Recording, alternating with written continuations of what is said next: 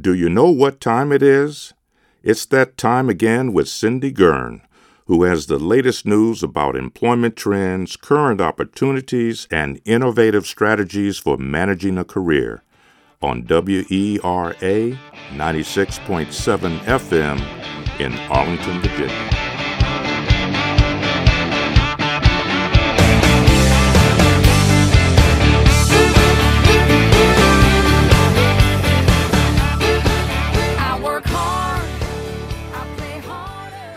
This is the Workforce Show and your host, Cindy Gurn. Thank you for joining us. Today we have as our guest a noted physician surgeon in the field of neurosurgery and oncology, Dr.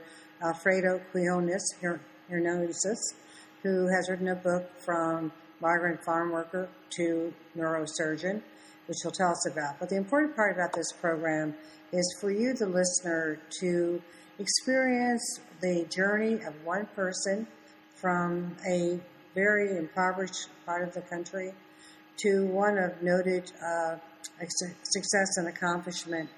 And it wasn't an easy journey, as many of you have also experienced in your own lives, but it was a journey driven by passion and a vision, and he didn't give up. And not only that, but it's in the field of science and technology, which are an incredibly important foundation for any career going forward.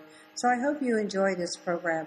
It was originally aired in 2012, and we hope to have him back in 2013 to update us on what he's been doing. Dr. Quinones' career has a different but with a different twist, and it's a twist that I think most of you who are listening will find very appropriate. We're not only going to talk about his life as written by him, in a book called Dr. Q, My Journey from Migrant Farm Worker to Brain Surgeon. We're also going to be talking about the field that he practices in medicine science and stem cell research. So welcome, Dr. Quinones. Thank you, Cindy. I'm absolutely honored to be here and with your audience. I wasn't going to start off this way, but while we were talking before the program, you made a comment about preparing for science and technology as a career field. Could you kick us off with that statement again? I found it so refreshing to hear. Well, I do believe in my heart that the future of our country is the United States, the most beautiful country in the world, and I am obviously biased because I live here and I moved to this, country because of that specific reason. I do believe that the future of our country is in our youth, and preparing our future generations and careers in science. There's nothing wrong with some of the other career choices. I do believe, however, that innovation, technology is moving so rapidly around the world that for us to be able to keep innovative, to be able to stay on top, as a wonderful nation, we have to educate our youth, and we have to make sure that we play a special emphasis on math and sciences. And I do believe in my heart, as I was telling you, Cindy, that, most young kids don't realize that it's actually much easier, and the odds are on your favor of becoming a brain surgeon than becoming a famous, football star like Joe Flacco, for instance. And a lot of the times our youth don't realize that, but it does take a great amount of hard work and sacrifice in some ways. And I think that that's where our youth are slightly afraid of committing that amount of dedication. But we have to let them know, and it's my responsibility as a scientist, a brain surgeon, to let them know that what I do is absolutely beautiful.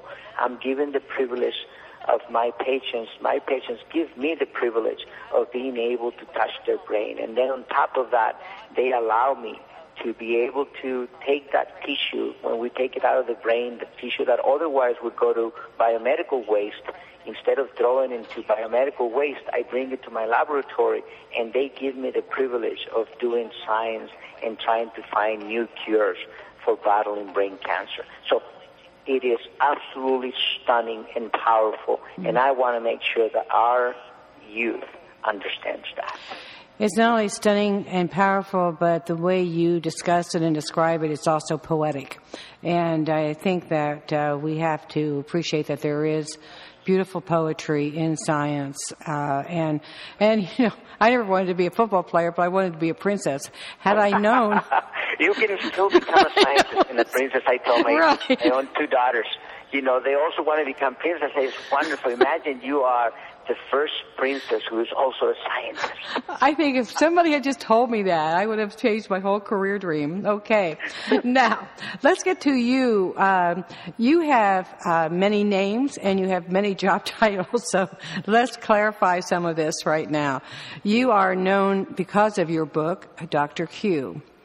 But you're also Dr. Alfredo Quinones, and you also have a hyphen last name. And correct. I think it's the hyphen last name that there is, in which there's a story. What is correct. that? Okay.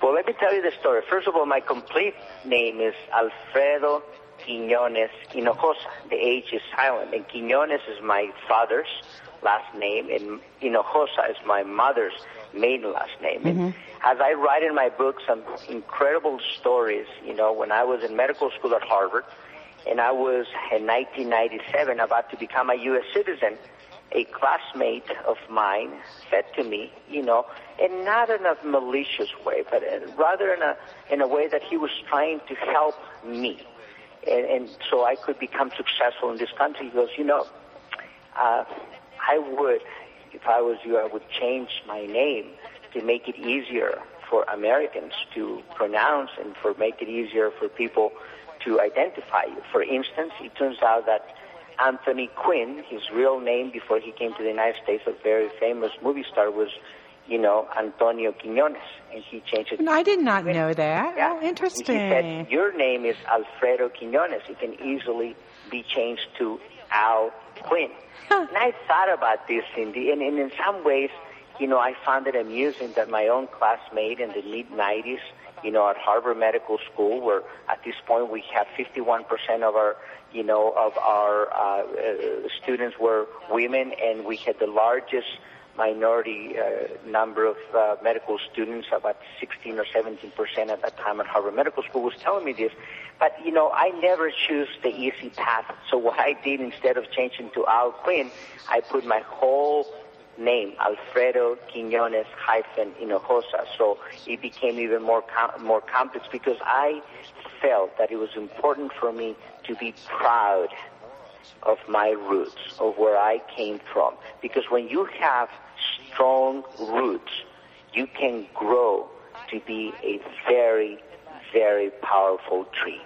I think you're totally right. I mean, that's exactly how it happened. Mm-hmm. And most people, Cindy, don't talk to me about these things, about what it's like. Remember, I have my whole life, I have crossed that line between being very confident and almost arrogant at points, and I have to cross that line sometimes to be able to do what I do today as a brain surgeon, but I always had this air of confidence. But that confidence at one point in my life was chatter, and I have to admit, and I talk about it in my book, Becoming Dr. Q, about what it was like when I was at UC Berkeley, and a teacher assistant told me after I had gotten an A on my class when she was going around asking where we came from, and I was so proud to tell her that I was from Mexico, and she looked straight into my eyes and she said to me, you couldn't possibly be from Mexico, you're too smart. Oh, my goodness. That was incredible. Oh, how many stories are there like that, do you think, in the world where somebody said something that forever changed that child's or that person's self-confidence? Can you imagine that? And that I was told this already when I'm in my early 20s as a grown adult, as a young adult, obviously. And it did have an incredible impact in my life, to the point that I didn't deal with that insecurity until I was at Harvard Medical School, and I was really getting ready to give the commencement speech in 1999 as I was... Yes, listeners, I want to repeat that. He gave the commencement speech at Harvard Medical School because he graduated with honors. Correct. This poor little person. By the institution, and I was chosen by my peers. Right. And I had to deal with this. And I told that story about this kid whose confidence was shattered. And I can only imagine what we can do sometimes with words. The thing that makes me the most proud is that, you know, an incredible achievement happened last year. Within 7 years, I became a full professor. So I rise, you know, to the top of academia. Well, congratulations. As you know, is an incredible university, the number one hospital, the number one department in neurosurgery in the United States. Is an incredible accomplishment within the institution to be recognized by your peers. So at the end of the day, I'm a professor, and I'm a clinician, and I'm a scientist, and I direct the laboratory where we do research in stem cells, and I teach medical students, graduate students, undergraduate students, residents. They watch me perform surgery. I go all over the world. I write books, you name it. And at the end of the day, I do about 250 brain surgeries. And tonight I'm going to be going to Albert Einstein to give a distinguished lecture to the medical students and so on and so forth. So, yes, I do have a lot of titles, but at the end of the day, I am simply a brain surgeon and a scientist, a father, a friend, and a human being. Well, that is a very moving statement. So let's talk about you as a human being. And as a brain surgeon. We'll save the other parts till later on. But you have written this book. Again, we are talking to Dr. Alfredo Quinones, who has written a book, Dr. Q, My Journey from Migrant Farm Worker to Brain Surgeon. I want to ask you, first of all, how has this... Well, first of all, this is not the only book you've written. I was impressed you were the senior editor of a major technical document on that you were a senior editor, correct? Correct. I'm the senior editor of what is considered the Bible of brain surgeons, called Operative Neurosurgery, who was originally written by Dr. Schmidt, who was one of my professors at Harvard, and as a mid-level faculty and professor, I took on the leadership on this Bible, and we have it's become, the most successful brain surgical book in the world. And for that, I'm very proud. And you're absolutely right. I've written some other books on stem cells, multiple books on surgical techniques, and I have two more books coming out on controversies on brain tumor surgery and oncology. And for that, I'm extremely proud. And I always tell people, this Schmidican Suite is 2 volumes, over 250 book chapters, all, technical. So if you really have difficulty with insomnia and you can't go to sleep at night, you should get a copy of this, and that'll really quickly. I just pinch myself to wake up. No, but those are very, very important books, and they're very important to the definition of who you are. But the book that you're getting the national prominence and recognition from is the book about your life. And how has that book changed your life, or has it? Well, it was amazing, Cindy. I would say that the way that it changed my life is, first of all, because I realized a lot of the things that I'm telling you, it was a catharsis. It was a moment of reflection. And I wrote that at the same time as I was writing the Schmidican Suite, the Operative Neurosurgical Techniques. It was a project that it took me about 3 years to complete both of them simultaneously. As you can imagine, it's an incredible amount of work, because my work in the laboratory and my work as a brain surgeon didn't actually become less. If anything, it became more as I was doing this.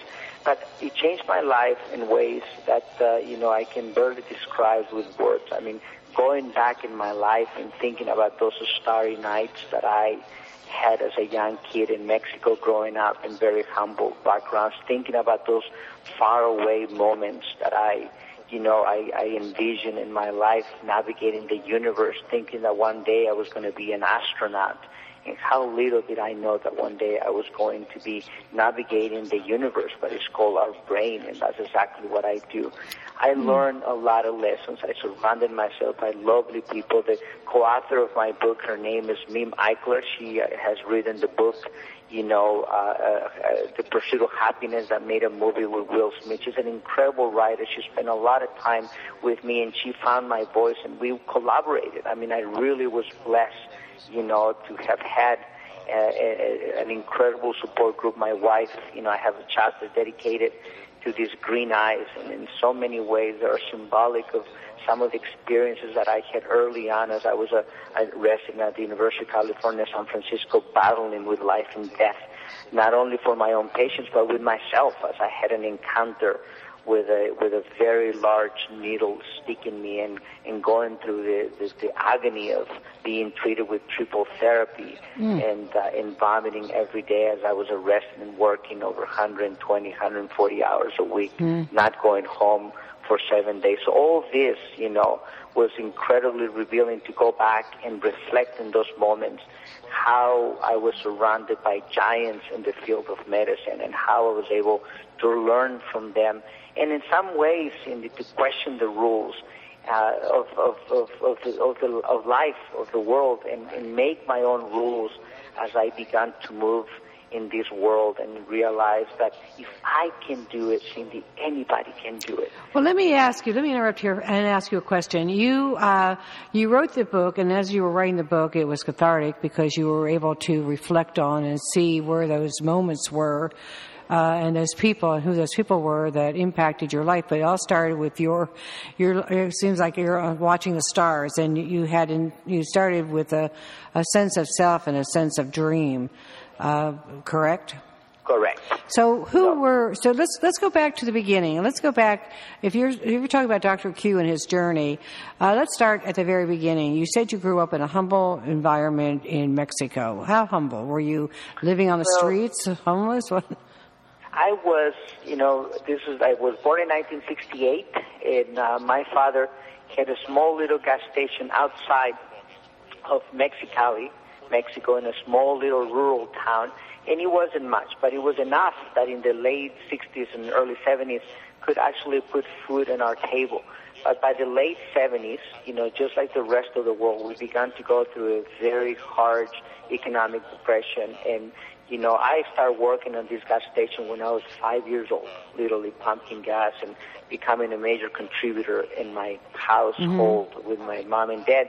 And by this time, my little sister had died. My father, unknown to me, he blamed himself for the death of my sister. She died of dehydration, diarrhea.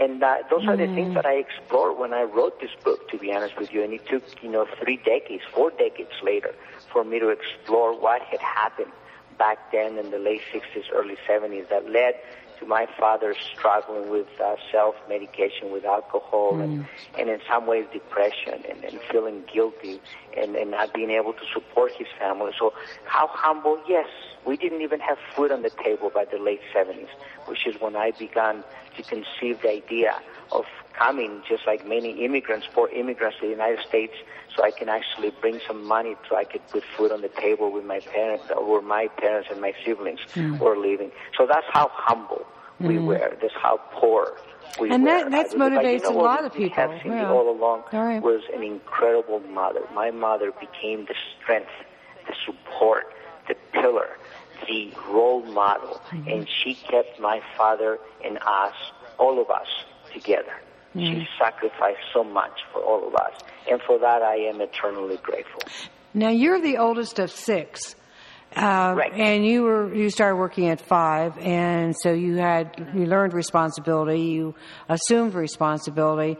How about the other 5? Are they also like you, highly motivated, or is everybody different? Everybody has their own path. It's amazing. Everybody has their own path, and it was 6 of us. But remember, my little sister, Maricela, died when I was 3 years old. I was the twin sister of my sister who is alive, Rosa. And we're all different. It is amazing. First of all, I would say that my siblings are much brighter than I am.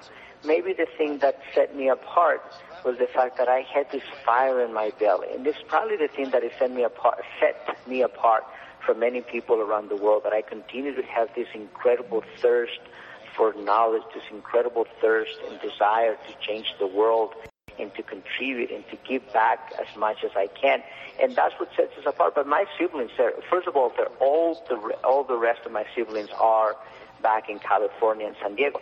With my parents, with mom and dad. My father and my mother are still alive, and they are, obviously, as you can imagine, very proud of the accomplishments. But my brother, Gabriel, who's about a year and a half younger than I am, he ended up going to San Diego State, and he works in San Diego with his own business. And then my sister, Rosa, whose little sister died when we were little, she's also has her own business with her husband. They're incredibly hardworking people.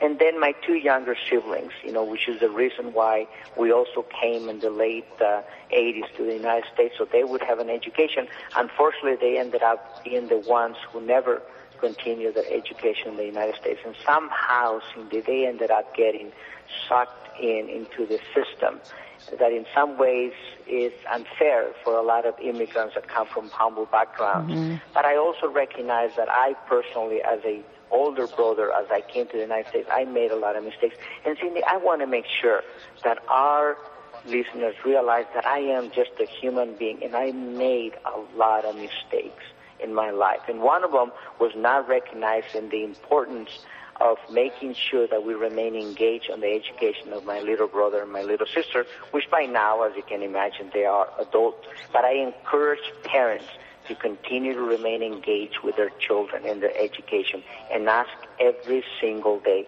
what have you learned today? Mm-hmm. And that is very important. And in some environments and communities, it is an uphill battle getting parents to be engaged enough. And sometimes it's because they have 3 and 4 jobs. So, they can barely, kind of get to the dinner table. So then the community has to step in and take up the slack. If we don't, I agree. Let's talk about, all right, so you got this, the start, and I'm the second oldest of 6, so I appreciate this, this journey. But you talk about how many times you tried crossing the border and what happened when you finally got across here. Well, I tell that story in my book, and it's just, as you can imagine, it's like out of a movie. I crossed the border once. I literally hopped the fence, as I recollect in my book. And we're talking about the, late 80s here.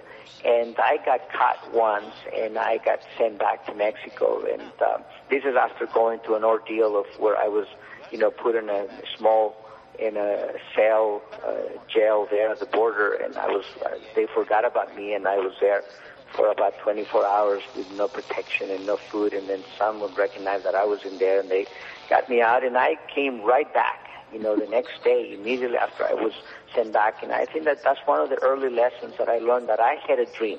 And my dream was very simple. I wanted to be able to provide for my family. And most people ask, why did you come to the United States? Well, it's probably why a lot of people still risk their lives around the world, which I did. I risked my life because the United States is still the most beautiful country in the world. It's the only place where the American dream, the dream of bettering yourself and your family, can be accomplished. And I had that dream, Cindy, and I wanted to fulfill it.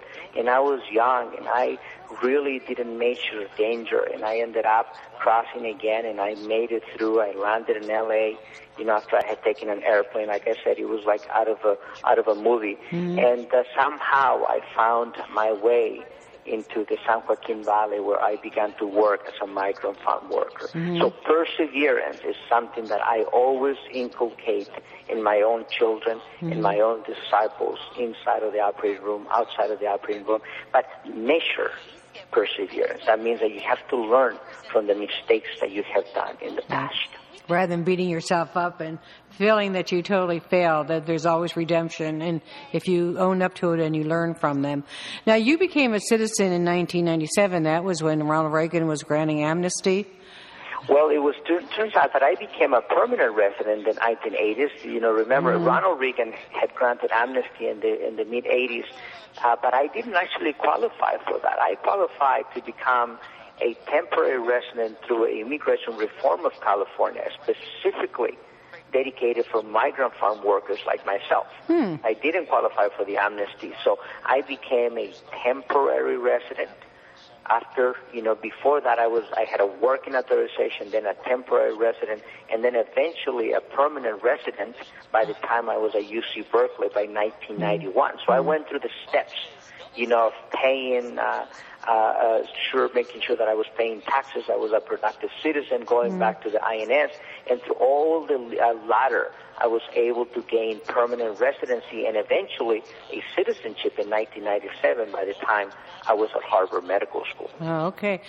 Well, obviously, we've jumped a few years in your life, and now we are where we are because we're running out of time, and I want to we have 2 minutes, so I will say to the listeners that I will have links to his story on where you could read more about Dr. Q and his life journey. But what you've shared with us so far is truly inspiring. So I want to close out, and I want to ask you these 2 questions, and you can speak until I'm told that we have to totally cut it off. One has to do with your attitude toward immigration reform right now, if you want to, and the other is really about your field of stem cell research and cancer, and what are some of the exciting breakthroughs and things that you see impacting the future of the field? Well, first of all, let me answer that question about immigration very simply. I'm not an expert on immigration. As a matter of fact, I'm a brain surgeon. I do specialize on migration of stem cells, which is what I study in my laboratory. But in regards to immigration, I would say that we are an incredibly smart country. We have people who have figured out the way. Somehow, they figured it out for me in the mid-'80s through Ronald Reagan. So I have confidence that if we apply ourselves and we come together 1 minute as more. a country, united, we can find an answer for this. Okay. In regards to brain cancer, I fight brain cancer every day inside and outside of the operating room. And right now we are so excited that we're even using stem cells that we obtain from fat, that we load them with cargo, and we treat them as Trojan horses that they can go into the brain and fight brain cancer. That's exactly the kind of work that's so... Sounds like science fiction, doesn't it? Scientific and powerful work that we do in my laboratory. And that is thanks to the fact that we are supported, that we have an incredible amount of young scientists that are working with me, not for me, but with me every single day. Okay. With that, I am going to have to close, but with a word that we will continue this conversation on careers in science and technology, and we will talk to people who are as excited about their field and poetically describing it as our guest, Dr. Q. Again, Dr. Q, thank you so much for taking time. Well, I don't know how you find the time. I'm glad you found the time to talk to us today. Thank you. Thank you, Cindy, and your team and your listeners. Thank you for tuning in to The Workforce Show. This interview and others can be found at WERA.FM or at CareerCentralOnline.com. Thank you for listening. Until the next time.